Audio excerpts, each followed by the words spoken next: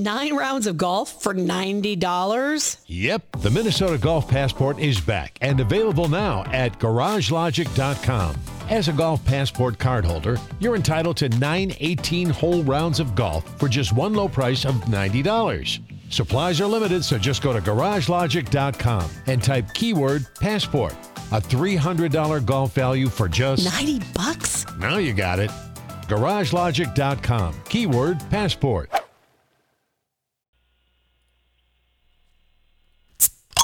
This is the Weekly Scramble, a place where we chat about life over a cold one or two.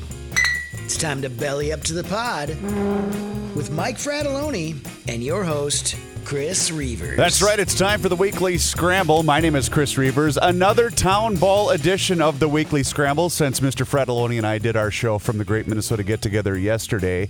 And that means we're going to chat some Town Ball this week and State Amateur Baseball Tournament. We are nearing the final weekend, which is always, of course, Labor Day weekend, and that means I've got to bring in the best in the business. His name is Jeremy Stender. He is with KGLB Radio.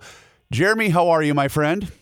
Man, what a welcome! I'm doing great, dude. How are you? I'm still a little tired. Yep, same here. I'm getting ready for another fun weekend. You talk about some curveballs, no pun intended. We saw just about everything the second weekend of the state tournament. And that's why I'm looking at all my notes. I'm looking at all my web pages I've opened up. Where the hell do we begin? I mean, my God, there's so much to talk about over the course of the last, couple of days, and of course what's coming up ahead of us this coming weekend. I'm going to let you choose where we start because I seriously don't even know where to begin.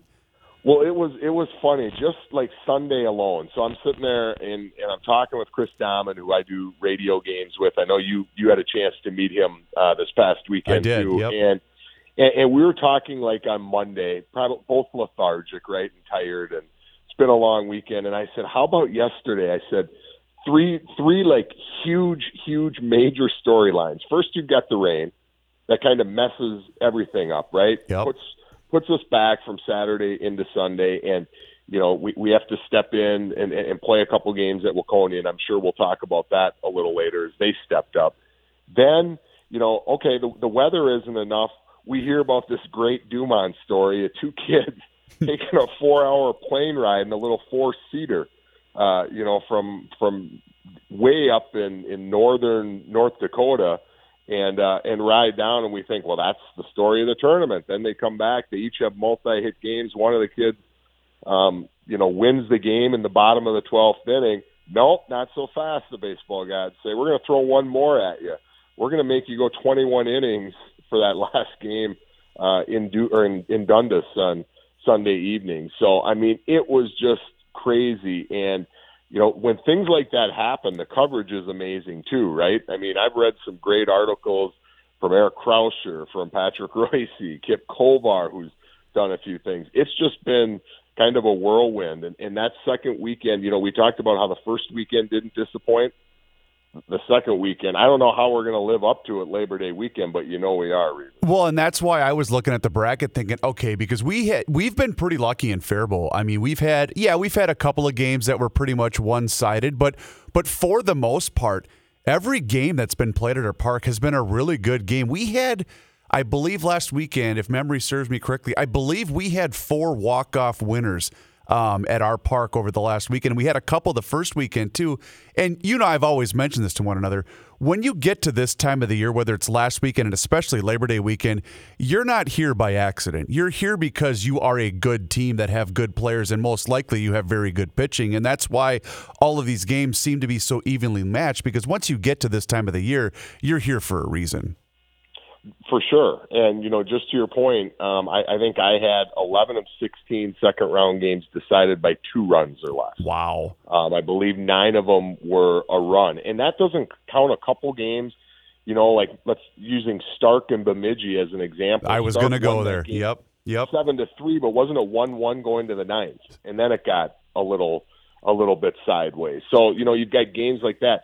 We had 4 games, Chris, that went 11 or more innings. Over the weekend in Class C. It's just absolutely, it was such an amazing weekend of baseball. And, we saw the best of the best on display, and we saw the best of the best living up to it. And, just kind of kept you on your toes the entire way. It was such a fun weekend.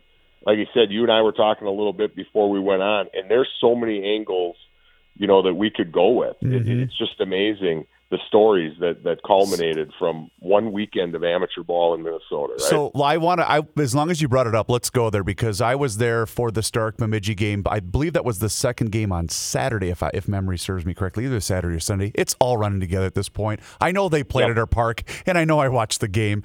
But what was funny is we had actually faced that Stark pitcher Father's Day weekend in Stark, and he came out and started against Bemidji. Bemidji's routinely a state tournament visitor. They're always usually in the mix when it comes to, they usually win their region. They usually are playing on the second weekend. And I thought, boy, those boys from Bemidji can hit.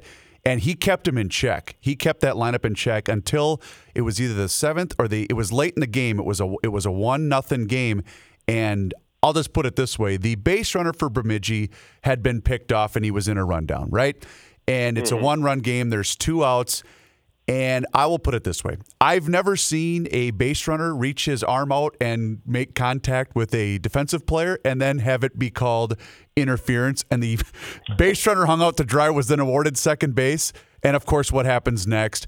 The Bemidji left-hander ropes one down the right field line to tie the game. So then, of course, you're thinking, well, the baseball gods have to prevail here. And they subsequently did, where Stark scored 6, I believe, in the top of the ninth, and then ultimately hung on and won 7-3. But, yes, you're looking at it on paper saying, well, it was a 4-run game. It was a 1-0 ball game in the 8th inning, and then all of a sudden it was decided. But that's just what we were talking about earlier, where one little play could have made a massive difference in an elimination state tournament game. Exactly, and it sets up kind of I'm guessing, Chris, there aren't too many brackets out there, because we know groups of people that do these brackets that have Dumont playing Stark. No, right? God, no, right. I don't think that there are many out there. Now, there might be some, like we always see on ESPN.com, right, where there's always some guy that somehow made the pick. But, there aren't many that had that matchup, and that's a great one to get started Friday night over in Dundas. Dumont has already said they're going to probably be doing some karaoke on the bus. I think I saw a note, Chris. They're leaving for Dundas at 1 p.m. Friday. Wow. When they're leaving to make the trek down, leaving Dumont to make the trek down to Dundas for that 7:30 start time. And then Stark's kind of a cool story, too, just because it is out of Region 2. And if you recall, Chris, Region 2 went from 3 state berths down to 2 just this year. Yep. So they lost a state berth. And how about this? Region 2, 2 teams in Labor Day weekend in Stark and New Ulm. It's been a while for that region.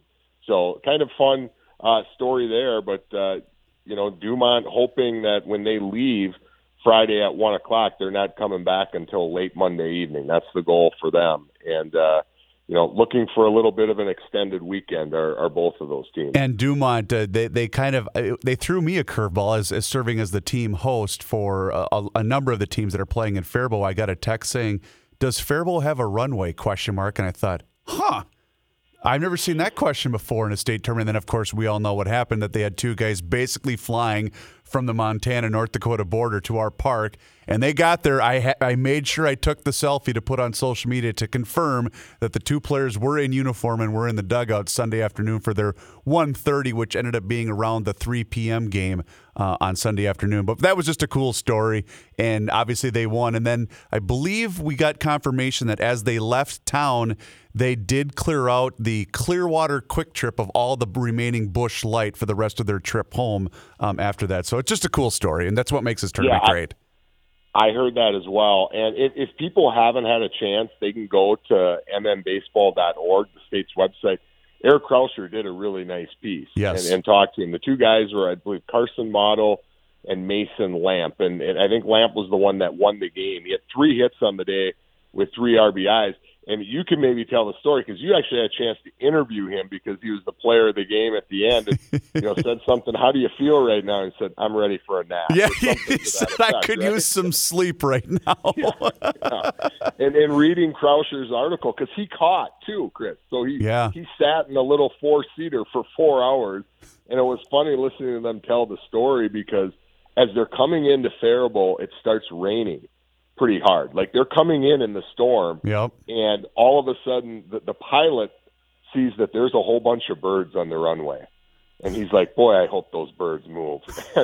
And Lamp and Model said, we're like, it's windy. We're going through this storm, and we're like kind of sideways at times. Like, for the first time, they got a little bit nervous. But, Model, I think, had 2 hits. Lamp was 3 for 7, caught 12 innings, and then had the game-winning hit. I think that, they were at their buddy's wedding the night before, one of their former teammates. And I think the flight, or they had to get up at like 4:30 in order to catch this plane.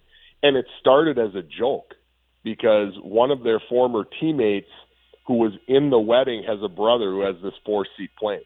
And basically the story is that one of the guys made a joke, we should have him come and pick us up and fly us down there. And a joke kind of turned into a real conversation. And next thing, like 10 hours later, they're on this little 4-seat plane. Isn't that amazing? Just amazing. I mean, the coolest town ball story you're ever going to find. But, so much fun. And then, of course, it was only trumped by the fact that we had a 21-inning marathon game to cap everything on the second weekend in Dundas, in which Bird Island edged Loretto 3-2 in the longest state tournament game in its 99-year history. Man alive. Just amazing. I did the final game of the night on Sunday in Watertown, said goodbye to you. You were working feverishly in the grandstand. So I want people to know he is working, folks. He is actually doing stuff. He's not just blowing smoke. But you and your teammates and guys were cleaning out the grandstand and, said goodbye. And I said, Bird Island and Loretto right now, they're in the 12th. And I said, Corey Koski already had a home run. We said our goodbyes. I hop in the car. I turn on KNUJ radio out of New Ulm, and they're carrying the game. And I've got about an hour and 10-minute drive home. Well, it's 12th inning when I hop in my car. I pull in to my house in Cologne, and it's the bottom of the 18th. And it's like, well, I can't go to bed now, right? Nope. You got to stay up. This whole time, you don't want one of these poor teams to have to lose this game. At the same time, I've got a job, so I've got to get up the next morning. So I'm tired. These guys have real jobs. I'm really feeling sorry for the Dundas folks because just to get their field ready Sunday morning was a chore. I mean, they really, really had to work hard because, I think you said when we talked on Sunday, you guys got about 2.5 inches of rain overnight. Well, they're only like 10 miles from you.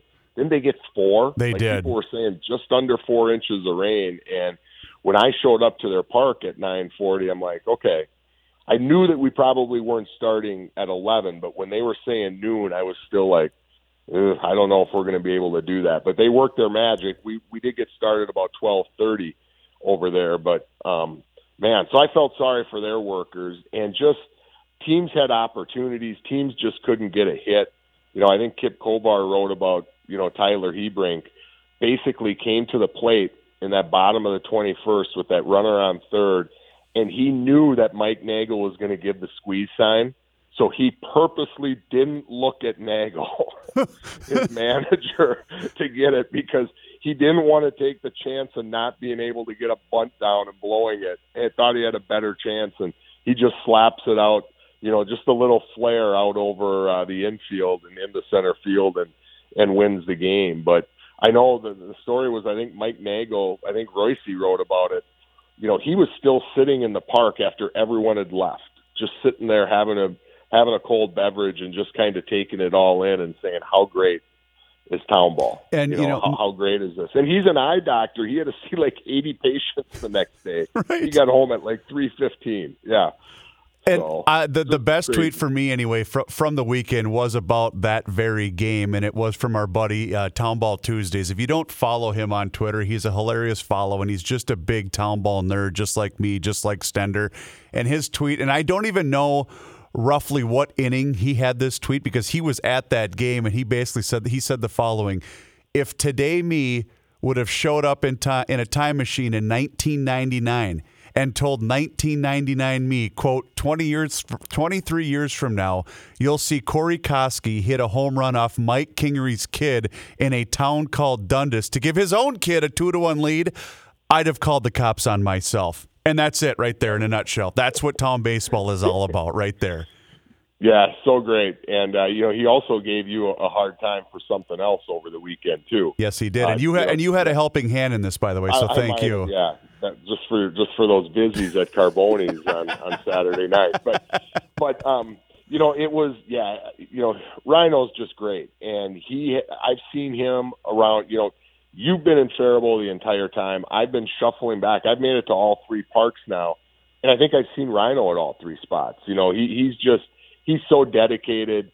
And, what started this Twitter account, them going and checking out ball games on Tuesday, what it's grown into. I mean, he's just such a great promoter of town ball. And there's guys like that we just need. And it's almost it's helped make things more interactive. And, I don't think that town ball has ever had, and I'm not trying to pat any of us on the back or anyone specific, but, with social media, obviously gives us a big advantage. But I don't think that we've ever had a group of people who are such big champions of town ball, whether it's, various radio guys around the state. Yep.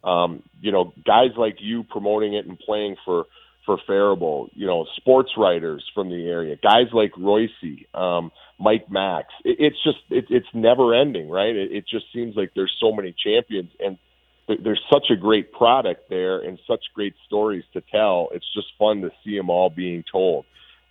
It's just been such a great first 2 weekends. I can't wait for weekend 3, although I am hoping I maybe get a nap before we have to play again. So before we do talk about the upcoming games, there are 2 games that I want to highlight because you and I have, we're paying attention to a lot of these. And these two games basically got buried because of obviously what took place in Dundas with 21 innings and some of the other things that took place. But we had back-to-back games on Saturday, starting with Raymond and Nisswa, and then followed by Hutch and Bluffton. Raymond was up 5-0 or 5-1, I believe, in the 8th inning, and Nisswa looked absolutely lifeless. And Raymond, you're thinking, all right, the Rockets, they've won it. I think they won it, 5 years ago, something like that. And Raymond looked really poised to make a decent run again. And here came Nisswa scoring 5, including a walk-off double in the bottom of the 9th inning. And they end up upending the Raymond Rockets at our park to start the day on Saturday. Then it was followed by Hutch and Bluffton. It was 1-1 in the 12th. And the right-hander for Hutch, whose name is escaping right now, hits an opposite field 2-run bomb, which I got to tell you, very few right-handers hit home runs to right center field at our ballpark because it plays so big. And Bluffton, you're thinking, well, it was a good effort by Bluffton. They then scored 3 in the bottom of the 12th to walk off Hutch. And it was 2 games where you're thinking, you got to be kidding me. This is how we're starting the day at our park with the first 2 games on Saturday. It was truly amazing. And I thought 2 of the most underrated games that took place over this last weekend.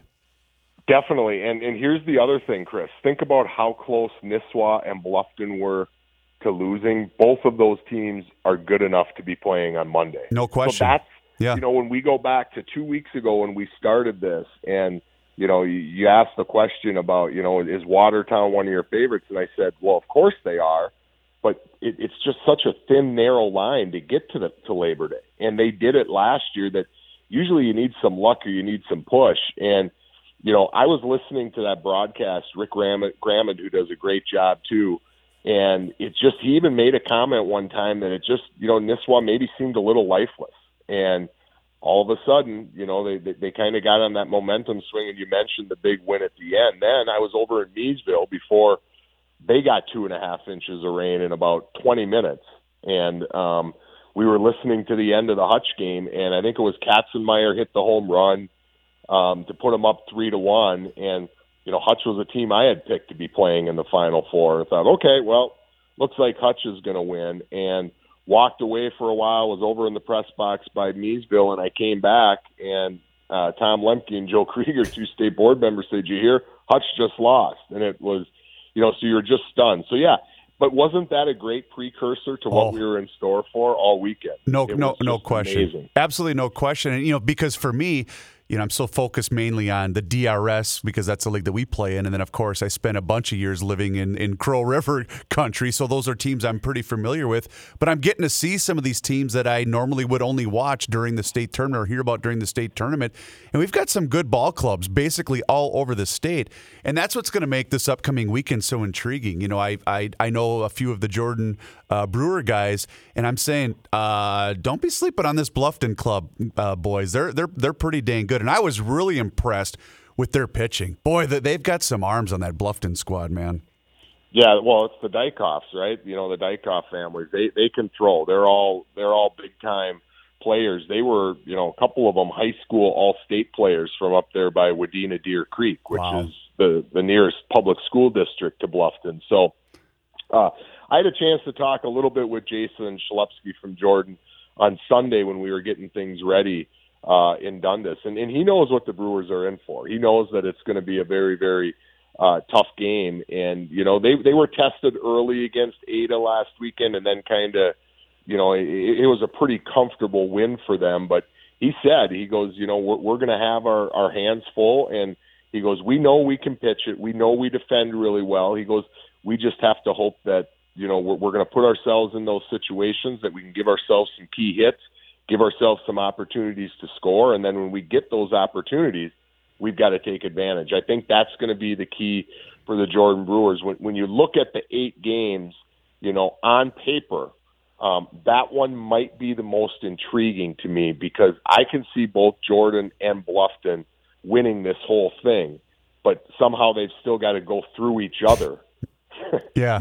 Just to even get into the final 8, let alone getting late into the weekend. So, and you're looking at it from afar, and I'm just glancing at the bracket right now. I mean, you could make a case, as you just mentioned, for a lot of these teams that are still playing. I mean, Red Wing with Aaron Johnson, who threw an absolute gem against Watkins last weekend. He's going to be coming back, obviously, against Bird Island. We mentioned Webster playing Watertown. The Webster Sox, which I said they're going to be playing Labor Day weekend, and nobody believed me. And I said, Tweedy's the real deal, man. And I know Watertown is the state runner-up from a year ago. I think that's going to be a good lid lifter for us Friday night in Faribault. But some of these other matchups too, Waconia and Buckman. I mean, I know you saw me on social media confronting the alleged president of the Buckman Billy Goats fan club and the common man, Dan Cole. And I said, you got to come down and throw a first pitch. He said, Reavers, you won't see me alive down there. Not a chance in hell. Yeah. I said, that's all right. I believe you. But it's all these games are going to be great, man. I can't wait. Well, I even texted Common. I said, come on down. I said, you know what, you can come and do like 2 or 3 innings with me on the radio because I'll be broadcasting that game. Yeah, but not happening, to your point, as you said. He's not making the track. No, I want to go back, Red Wing, Bird Island. If Bird Island's playing a 21 inning game at the beginning of the weekend, no chance, right? Right. I don't think that I just don't think you can recover on a weekend where you have to win 4 to be the state champion. So I would clearly go Red Wing there. But I think that one, I think that's going to be a really, really good game in Faribault to kind of kick things off for you guys on Saturday.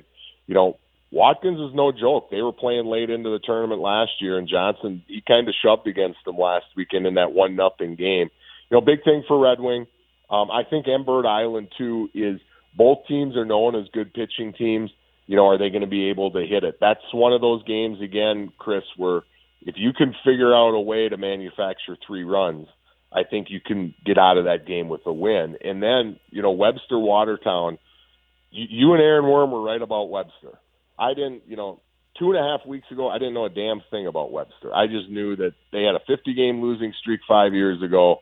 It was the first time they ever made a region tournament and first time they ever made a state tournament. That's it. That's all I knew. But they're kind of the darling, along with Dumont. Dumont 2 years in a row now kind of being the darling. It just seems like they like to steal someone else's thunder. But then I thought what was great for Watertown last week, because, remember, I said so hard to navigate this tournament, and you were in Faribault Sunday night for that game. Watertown got punched in the mouth right away in the top of the first inning. Yes, they did. Down 3-0. And how in your mind you can start thinking, oh, boy, what's happening? They didn't let that get to them. They answered right back with 3 in the bottom of the first inning and got 3 more in the 6th. And I don't want to – if a team can cruise to a 6-4 win, I felt like Watertown kind of did, because Cold Spring, after that first inning, well, they did load the bases in the second. After the second inning, I think they only left 2 runners on base the rest of the game. They just didn't have, Holt Hunsaker got into a groove. Patrick Cheetah came in to finish off the game and pitched a couple scoreless innings. So I just, I like Watertown in that matchup, but when you got a guy like Twitey going and the way he has been going, again, it's a one-game scenario. So I think that's a great one for you guys on Friday night to get it. And then that Buckman-Waconia game, we've talked about the story surrounding Buckman. We didn't get a chance to see it because it was scheduled at the same time as the Watertown game. We were supposed to broadcast both games, back to back on Sunday. So, like you said, you got home just before midnight. Imagine if the state board hadn't kind of had the idea of let's look for another place to play those games. Oh my God, I couldn't even imagine. That game wouldn't have been starting until 9 or 10 o'clock. So. But, Waconia, it sounds like A.J. Frederick, their first baseman, who was part of that 2017 Waconia High School state championship team that went undefeated the whole year, just made some unbelievable picks and some unbelievable digs over at first base that basically saved the game for the Lakers. I think late in that game, in the bottom of the ninth, Fergus had runners at second and third. There was a little slow roller off the mound to the right of the pitcher. He went over and threw it to first, and AJ just made an unbelievable dig out to end the game. That if that gets by him, that runner on second is already rounding third, and Fergus is going to win the game 10-9. Wow, it's over. And that's that margin you're talking about, that razor-thin margin that you're talking about. Because you mentioned the number of one-run games, and there's been so many others that have been taking place at the other parks that, unfortunately, I've only been able to read the box scores and see the brackets. I haven't been able to watch them in person. And there's teams playing out at our park, like Delano and Isanti. I'll admit, I know Delano is a perennial appear in the state tournament. I don't really know anything about their club, and I don't know anything about the Isanti Redbirds. And I'm looking forward to that matchup as well. Yeah, Isanti can pitch it. I know that when I talk to some people prior to the game, I always maybe pick out a few fans that I think if I'm doing a game to try and get some info, and they said, well, we've been pitching it really, really good the last few months, but our lineup sometimes we're just not scoring a lot of runs, or we don't necessarily have the kind of offense that's going to explode. So they're going to need really, really good pitching. I'm guessing they're going to go with that left-hander TJ Wink. He's the one that started the game against the Broughton Bruins. Delano does have a few lefties in their lineup, so maybe that makes a little sense, including former All Big Ten player Toby Hansen for the Delano A's. So I think that will probably be how Isanti goes. I think for Delano, nobody's talking about Delano. They just had a really ho-hum win the other day, and the reason no one's talking about them is because no one's seen them yet, because their game got shifted off to Waconia, right? That's true. That's true. Yep. You haven't really seen them, but it's the first time I saw on their Twitter feed the other day, I think their first state tournament win since like 2014 or 2015. Wow. Well, as good as Delano's been, are you shocked to hear me say that? Because I know I was shocked when I saw that tweet. I couldn't believe it's been that long. So I think Delano, what I like and what I think really sets up to be a heavyweight is if Delano can get that win, and then for some reason, the team we haven't made one mention of yet since we started this is the St. Patrick Irish, who I don't know that I've talked to anyone who doesn't think that they're one of the 2 or 3 heavy favorites to win this whole thing. Can you imagine, Sunday at 1:30 in Dundas if St. Patrick and Delano are playing to go to the state semifinals? That's heavyweight fight written all over it. Well, not to mention, if you just looked at the score, they were the first game at our park on Friday night, and if you just looked at the score, a 5-1 win versus one of the teams that's probably favored to win the entire thing in the St. Patrick Irish, you think, oh, okay. Well, I got to tell you, I got to give props to the lefty from Burbank, and I know you remember his name, and I can't because I spent some time talking to him in the dugout. That kid battled his ass off on Friday night and kept the Burbank Bombers in that game, and I was so impressed with, and I know I'm a little biased because St. Patrick's got 2 of our guys as draftees on their team, but I was so impressed with just the professionalism that he showed on the mound, man. That kid had guts. That was a pretty dang good performance by him to keep them in that game. Hey, it was a great state tournament for them, right? They beat a perennial state power in the Sartell Muskies. Yep. And, did everything they could to hang in with, one of the consensus picks to win the whole thing. So I think that Alex Kep, was that his name? I believe the left-hander. I think you're right. Kep is the last name. Yeah, you're right. I'm sorry. Sorry for not remembering. 12 or 13 strikeouts, that first game against Sartell. And, he kept his team in the game the other night. But, again, it's, we talk about those opportunities. And you could kind of see that from watching that game on Friday night that, every inning you could put up a 0 against St. Patrick was a win, but that offense is just constantly putting pressure. Mm-hmm. As a DRS team, all about that, right? When you play them, it's just like they're putting constant pressure on you that at some point something's going to break through, and that eventually was just what happened to them. But yeah, I'm just amazed. I mean, no one, St. Patrick had that first round bye. Maybe it was because they played a Friday night game and so much crazy stuff happened after that Friday night game. It kind of got forgotten. Yeah, right. It kind of gets forgotten when you're the favorite. But, they're still the team, that I picked to win the whole thing. I'm not going to change at this point, but I look at that top half of the bracket, and I think that could go a whole bunch of different ways, even that bottom half. I mean, some of the intriguing storylines that we could potentially have for this weekend just sets up to be so much fun again in Faribault, Dundas, and Miesville.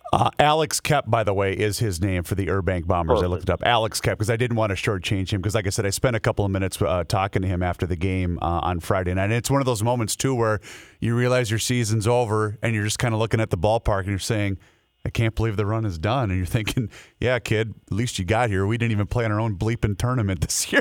Yep. All right, so go ahead. I'm sorry. How many players have went through that? Oh, God. Weekends, right? Yeah, 100%. And think about the emotions probably in that Loretto Bird Island game the other night. When that ended, there was a picture of Corey Koski just kind of sitting there. There's a former major leaguer. Yep. Just almost in disbelief. And just looking out onto the field. I mean, this is a guy that's played at the highest of high levels and playing town ball in Minnesota at 49 years old. And it looked like, someone kicked his cat, for lack of a better term. I mean, it was just, he did not, and that's the feeling that all of these people get. And it's what makes town ball so great. I mean, we live on it. Communities live on it. It's just so much fun, and to see that real life passion come through in those moments. Some good, some bad. It's pretty amazing to see. So I did already get a text message from the Johnson crew, speaking of Watertown, and they do have a 55-passenger bus heading to our ballpark Friday afternoon. As it stands right now, sir, did you pick St. Patrick over Watertown in the championship game? Is that what you picked initially, or am I missing?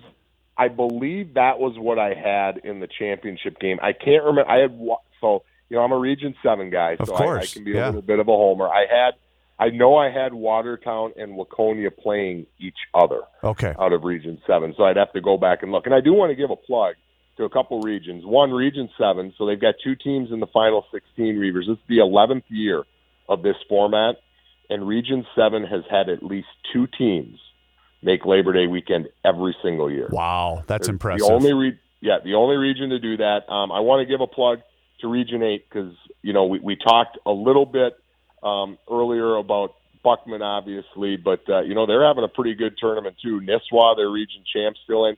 Avon's playing St. Patrick, who, they're going to probably be a little bit of an underdog in that one, but that should be an outstanding game. So Region 8 having another great time, and we mentioned Region 2. Only two bids this year in the state tournament. They're both still playing, so makes it kind of fun. Yep, absolutely. So before we let you go, we do need to touch on a little bit of Class B. Again, we've had 0 Class B games at our ballpark, so I've just been watching, whether I've been listening to the games on teams' radio stations' websites or NSPN, streaming the games online. I haven't been able to watch much, but I do know, obviously, we talked about this last week, that my Chanhassen Redbirds are falling, so we are going to have a new state champion this year. Just looking at it on paper, and we played the Rochester Royals last last year, and they're a really good squad. So is this down to Miesville, Rochester, or is this pretty much anyone's game of the four, or anyone's tournament of the four teams that are left? I think Miesville is the slight favorite, but I think it's wide open. I think there's an avenue here for all four teams. Now, what maybe isn't being talked about, and again, it's just different nuances, and I don't know enough individually about these teams, but they were supposed to play their semifinal games last Sunday. So those have been pushed because of the rain, have been pushed to Friday night. So it's an extra game. Oh, wow. Potentially on that schedule. So how deep are those staff? I don't know. But it means that not only already was, because we're in double elimination now. So you're in the Final Four. So not only this Final Four game now becomes absolutely huge. Because if you lose this game, all of a sudden, you've got to figure out a way to come back and win four more. Mm-hmm. And I just don't know that whoever it is, whether it's Miesville, Blaine, Champlin, or Rochester, not sure they're going to have enough to be able to bring it back like that. The Champlin-Rochester game looks to be a really nice semifinal matchup. And I say that because I had never seen Champlin play. I got to see the end of the Rochester game the other day. Obviously, that Meyer, who's he's about 6'5", 6'6", just a big, tall drink of water. Very imposing. Yeah, very imposing. Yeah, very, very imposing. But, I'm guessing it's going to be Sam Riola, from Champlin, and he might be the best player in the tournament. He's a pitcher. He's their leadoff hitter. I mean, he was raking the other night. So you're going to have Meyer against Riola, to kick it off. Both of those guys were all tournament selections last year in the state tournament, so they're household names in Class B. So I think that's going to be a big one. But again, you lose that game, and boy, your path just becomes really, really tough. Right. And I think Miesville is probably set up for a weekend like this best. I think that of the four teams, they might be the team capable, if they would fall to Blaine, that maybe they could make a run and get all the way back through there. But I don't know that any of the other teams will be able to. I did have a chance to talk to Matt Merrick a little bit following their rainout on Saturday night, and they're excited. And at the time, I think they were beating Moorhead 8-1 when that game was suspended. Moorhead actually crawled their way back in it. But, they're excited, and they really thought that if they could get through that Moorhead game, which obviously they did, that it was setting up pretty nice for them. They like, they obviously they love Sam Riola, and being able to come and kind of throw him out there and have him pitch their first game this weekend, and that's the other big thing, right? Put yourself in that winner's bracket.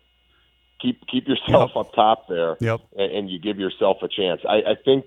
I still think Miesville's the favorite, but I think it's wide open, and I think there's a path there for either of those any of those four teams to win the whole thing in B. And we haven't been able to say that, Chris, for a number of years because we've always felt it was Chan and everyone else. Right, and I know Miesville with the 2 10-run victories to get them to this point. And I guess the only thing I can say from a Class B standpoint is I'll be rooting for whoever is in the losers bracket for that Sunday night game in Dundas at 7:30 because, damn it, I want both those championships at my park in Faribault on Labor Day, which would happen, I believe I was told, for the first time ever in the state tournament history. Yep, that would be the first time ever. And, it goes back to, I know a guy well too, but Fred Roofs, state board member who passed away about a year and a half ago. And I had Joe Krieger, a state board member, on to do a sports and news segment on our station. And he always said a line that I thought really summed up Fred Roofs great. A lot of people, when you get to the end of the tournament like that, especially in the B, he always wanted the team with a loss to win the first game because he always said, I'm just not ready to go home yet. I don't want the baseball season to end. Perfectly stated. I think it's fitting. And so I always, when you brought that up right away, I thought back to Fred Roofs, former state board member, because that was kind of his thinking. So, man, I'm looking forward to seeing you. I'll be down there right away Friday. We get to see for that Webster Watertown. It's going to be packed. there, Reavers. You guys better be ready for a big crowd. I think we're going to have some fun to start the weekend. It'll be a festive atmosphere for sure on Friday night. And in fact, we might be so packed, I might have to sit between you and my next guest, Aaron Worm, in between the radio seats because there might not be anywhere else to sit on Friday night. But before I let you go, if you don't follow Jeremy on Twitter, please do so, just like I do. If you're a town baseball nerd, you probably already do. But just in the event that you might be casually looking at what's happening in the world of town baseball for the last weekend of the season, please follow him on Twitter. And if people want to check you guys out, I know you're streaming a lot of the games this weekend. How can people do so, Jeremy? Yep, we'll be having anything with Watertown and Waconia, AM 1310, FM 96.1, or the free KGLB app. Just go into your app store, search KGLB, and you'll be able to download that for free, and you can listen to us anywhere in the world. Awesome. You are the absolute best, my man. I will see you in just a couple of days. Rest up because both of us are going to need it this weekend. I will do that. Say hi to Worm, and you can just tell him that I challenge him to an arm wrestling fight before that Watertown-Webster game. We can kick off the festivities in Faribault with that Friday night. Sounds like a plan. Talk to you, brothers. See you soon. Right. Thanks for having me, man. Transitioning from one fellow town baseball nerd to another, just like yours truly, Chris Reavers here. Let's go over to Aaron Worm with KCHK Radio. Aaron, first of all, we talked about this, Stender and I did previously, and I was not aware of it. You called the game in Dundas, all 21 innings on Sunday night. When did you finally wake up? Was it yesterday, the day before? When did you finally get up? I'm still tired, Chris, to be honest with you. This is a broadcaster. I mean, my voice is still hashed. Oh, and man. What is it? It's a handful of days after the actual event. Yeah, no, they asked me that morning for the streaming service that's covering the town ball tournament. Hey, can you do the last game? And I'm like, yeah, I'll do one game for you, which turned into, 2+ games and 5 hours and 36 minutes of baseball, 48 total strikeouts in the game. I think 600+ pitches by the time it was done. I was really tired, but I can say that I was part of history, longest game in amateur baseball in the 99-year history of the tournament. And as a broadcaster, I got a kick out of it. I got to call a Corey Kosky home run. So it was a pretty good night at the ballpark. Yeah, I got to say, I can't disagree with you. And I was actually following you along on Twitter throughout the course of the evening because I didn't even leave the Faribault ballpark till close to 11 o'clock, picking up garbage, getting things ready, and getting things cleaned up for the next weekend, for the upcoming weekend on Labor Day. And then all of a sudden I saw 17 innings on I go, you've got to be kidding me. They're still playing over there? And then at that point, just like you said, you are rooting for history at that point. It's like, well, we're already here. Let's just do this for a couple more innings and let's make history, right? Well, it was my mistake because I think in about the 13th inning, I went to the history book. Okay. I asked for help. Somebody tweeted out that it happened 3 times that someone hit 20 innings. Okay. And at the 13th inning, I'm like, there's no way. There's no way we're going to hit 21 innings and break the record. Loretto, they got no hit in the second half of the game. They went like 9 or 10 innings without getting a hit. So there was kind of a no-hitter in that marathon game. But, yeah, I thought there was no way they were going to break a record. I'm glad we didn't tie. At that point, once we tied with the 20th inning, heck, you might as well just go for 21, and that's what happened. Right, exactly. And because I'm also just glad that it took place in Dundas and not in Faribault so that I could get home at a reasonable, decent time. But hats off to all the folks in Dundas, and I know a lot of the volunteers that we've had in Faribault as well, because tournament games like that don't go off without a hitch unless you've got fantastic support and fantastic volunteers. Oh, there were so many volunteers. They were still serving food. And Chris, I did see on Twitter that one of the volunteers asked the cop that was there or around in Dundas, hey, can we just keep serving beer? And I guess the cop said, I don't care. Right. Just keep on. So just they never keep going. closed down the beer tent that night. All right, so let's transition to this upcoming weekend and maybe some thoughts that you had over the course of the last weekend. But, man, we have a big one Friday night to kick off the weekend in Faribault. You'll be there broadcasting as the Webster Sox take on the Watertown Red Devils. And I have to give you credit, and I know I did this before too. You were on the Webster Sox way back, I believe it was either in April or May, as being a legitimate threat to the state tournament. After I saw them a couple of times towards the end of the regular season, then we ultimately lost to them in region play for them to get the state bid and us getting shut out of the state bid. I said the Webster Sox will be playing Labor Day weekend, and nobody that didn't know much about them didn't believe me, and yet here they are. Yeah, it's going to be a great game on Friday. I cannot be there. my full-time duties at a Kate Radio down in Albert Lee. Oh, we had high no. school football. Oh, yeah, I won't sure. be there. I'm going to have my Webster Sox State shirt on. I'm going to have it underneath my jacket coming up on Friday night. But, yeah, Peter Twitty, he is the man right now. I mean, he pitched so well against a good Monticello team. They brought in a reliever after they were up 6-1, and it got to a 6-5 with the tying run on second and a long fly ball to center field ended the game. So the Cinderella Sox, they continue. And, again, Peter Twitty is going to be the guy that's going to go on the mound on Friday night. And I'm wishing them the best. I'm hoping for the best. I had them winning 2 games and actually losing to a Watertown. That's their opponent coming up on Friday because Watertown is last year's state runners-up, and they got some unfinished business. It's going to be a really tough game for Webster. But, I mean, right now, any win is just icing on the cake. It's just gravy at this point. And, again, I'm glad I'm not a team that is playing against Webster on Friday. Now, you'll have to remind me. I think I know the answer to this question, but of the teams of the Sweet 16 that's still remaining for that in this single elimination format, by the way, if some people are unfamiliar with how the Class C tournament works, you lose a game, your season's over with. So in this single elimination format with 16 teams remaining, is your favorite that you picked at the beginning still alive? And if not, who do you like to come through it all on Labor Day? Well, I had St. Patrick from the beginning, and I'm still going with St. Patrick. They had a win against Burbank on Friday night. That game was at your ballpark there in Faribault, and they have so much pitching. They have this Colin Dank who pitched, who started the other night. Davinsky's the last name of a guy who used to play at Minnesota State in Mankato. Dank used to or still does pitch in Mankato, and they also have Luke Tupy, who's the great lefty from St. Cloud State and a graduate of New Prague High School. There's so much pitching. They get Avon, but again, the Irish a couple of years ago, and I don't know if we've talked about this on the podcast, they kind of came up short because they lacked pitching at the end, and that's what happens to a lot of teams once you get to the championship game on Labor Day. That's not going to happen this year for St. Patrick.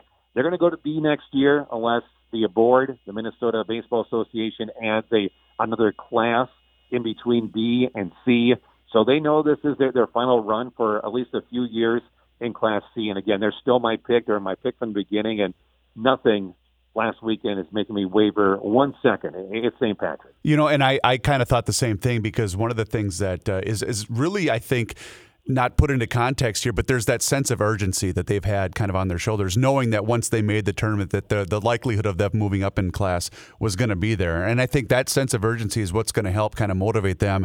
And it's not easy. You have to have a little bit of luck on your side, as Jeremy mentioned earlier, too. When you have to win 4 games in one weekend to be ultimately crowned a state champion, there's just a little play here, one mishap there, a missed call here, or something happening there.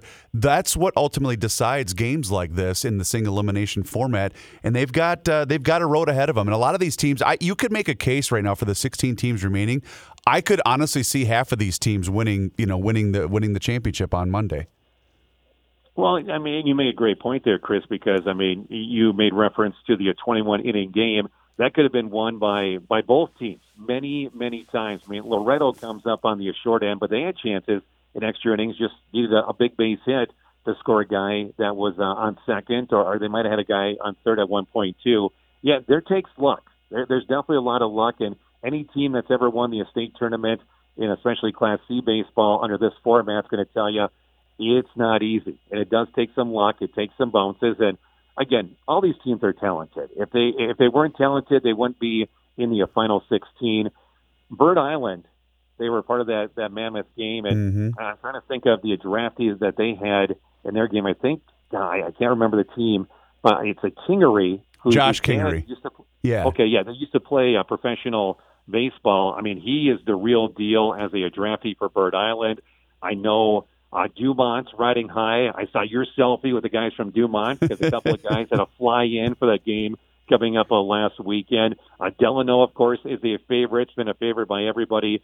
And Bluffton is a team that I think is kind of low on the radar because, again, they're not in our immediate area when it comes to town ball. But Bluffton had a huge win, a comeback walk-off win against Hutchinson. And Hutchinson was picked by many to be a team that could go on a run through Labor Day weekend. Bluffton, to me, if I had to pick maybe a sleeper team, that maybe we should be talking a lot about, I would go with Bluffton. Wow. Yeah, and I can't disagree with you. I talked about this a little bit with Jeremy earlier, but those were two of the more underrated games that took place when Nisswa came back after being down 5-1 and beat Raymond on a walk-off bottom of the ninth double to score 2 with 2 outs, if I'm not mistaken. That was the Saturday morning 11 a.m. game at our ballpark. And then, of course, Bluffton down 3-1 after a 2-run homer in the top of the 12th inning, came back and scored 3 to down Hutchinson, and now Bluffton's got the Jordan Brewers, who a lot of people picked to win it all this year. But I got to tell you too, Aaron, one of the teams that I don't think anybody is talking about are the New Ulm Brewers, and they 10-run El Rosa, and I watched El Rosa handle your Montgomery Mallards pretty good because I thought, boy, these guys got some pitching and they had enough timely hitting, and New Ulm 10-run those guys Saturday morning, if I'm not mistaken, in Dundas, and now New Ulm has the Nisswa Lightning at our place 4 o'clock on Saturday afternoon, and I could see New Ulm making a heck of a run this weekend as well.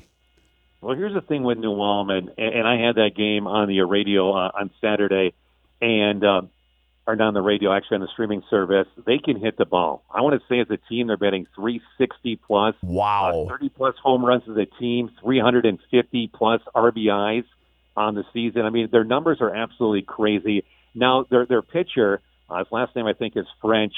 He's not the hardest thrower, but he hits his spots. But I don't think it's going to be pitching, and that's not taking anything away from New Ulm. They can hit the ball. Again, when you're batting 350 plus as a team, and El Rosa, that pitcher for El Rosa this last weekend, he actually was a draftee in last year's state tournament, and he got beat by New Ulm 2-1. So he held New Ulm to just a couple of runs last year in the state tournament. A little bit different story. That New Ulm Brewers team, I'm glad you brought them up because, again, they might be flying way under the radar. They can hit the ball with the best of them that's left in the state tournament. Yeah, no question about it. So as it stands, you're still sticking with your Irish to win it all come Labor Day? I'm still sticking with the Irish, but I do have to bring this up, going back to a Webster real quick there, Chris. Please. You know Johnny Houston. Of course. Prior Lake Mudcats, right? Yep. You know Johnny. Johnny tweeted that the Ranchero in Webster should give Peter Twitty the keys to the Ranchero. Because Peter Twitty is a name here. He's a Lakeville North graduate. He's kind of the name of the tournament. Peter Twitty. You can look it up. Don't tell me how to spell it. But going back to St. Patrick, Matt Ambrose, he had a big hit in their victory. Or not Matt, take it back. That's the brother. Seth had a big hit in that victory. And I had someone tell me on Friday night, you know what? He was my favorite player at the University of Minnesota as a hockey player. Seth Ambrose, if you remember that name, he's the veteran leader along with his brother Matt. Seth plays first.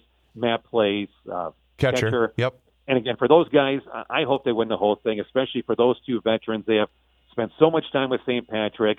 They are kind of the backbone of that team. I have heard some thoughts that maybe Matt Ambrose might be playing his last season. He is one of the best guys to talk to in amateur baseball. And, besides all the talent, there's just so many good guys on that team. And, yeah, that's why I'm sticking with St. Patrick. I think I have to agree with you as well because, of course, we're both rooting for the DRS ultimately in this game, and of course, with St. Patrick having two of our Faribault Laker guys, you know damn well we're going to be pulling for them come this weekend. But of course, being a tournament host and being a talk show podcast host, I'm supposed to show no bias, but to hell with it. I'm rooting for the DRS teams this weekend, that's for sure.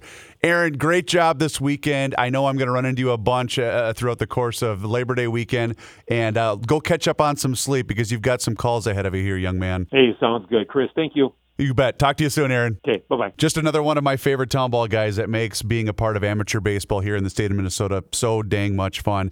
And I hope that you've enjoyed a lot of these town ball podcasts that I've been throwing out there because, of course, I'm not allowed to tell any town ball stories as it relates to Garage Logic. So if you've had a lot of fun with these, I have too. It's been a lot of fun. And if you are able to make it any one of the 3 sites this weekend, you can find all the information at MinnesotaBaseballAssociation.org's website. Just find it online. It's got all of the brackets there for both Class C and Class B The weather is supposed to be absolutely spectacular. Please do yourself a favor and make it to one of these great games because, as we mentioned earlier, your team's not playing on Labor Day weekend unless you're any good. So make it to one of the parks over the next couple of days in Labor Day weekend, and I know that you will not be disappointed. To my guests, Jeremy Stender and Aaron Worm, my name is Chris Reavers. Thank you so much for tuning in to this week's edition of the Town Ball Podcast, weekly scramble version, and we'll do a wrap-up next week as we crown both a Class B and a Class C state champion.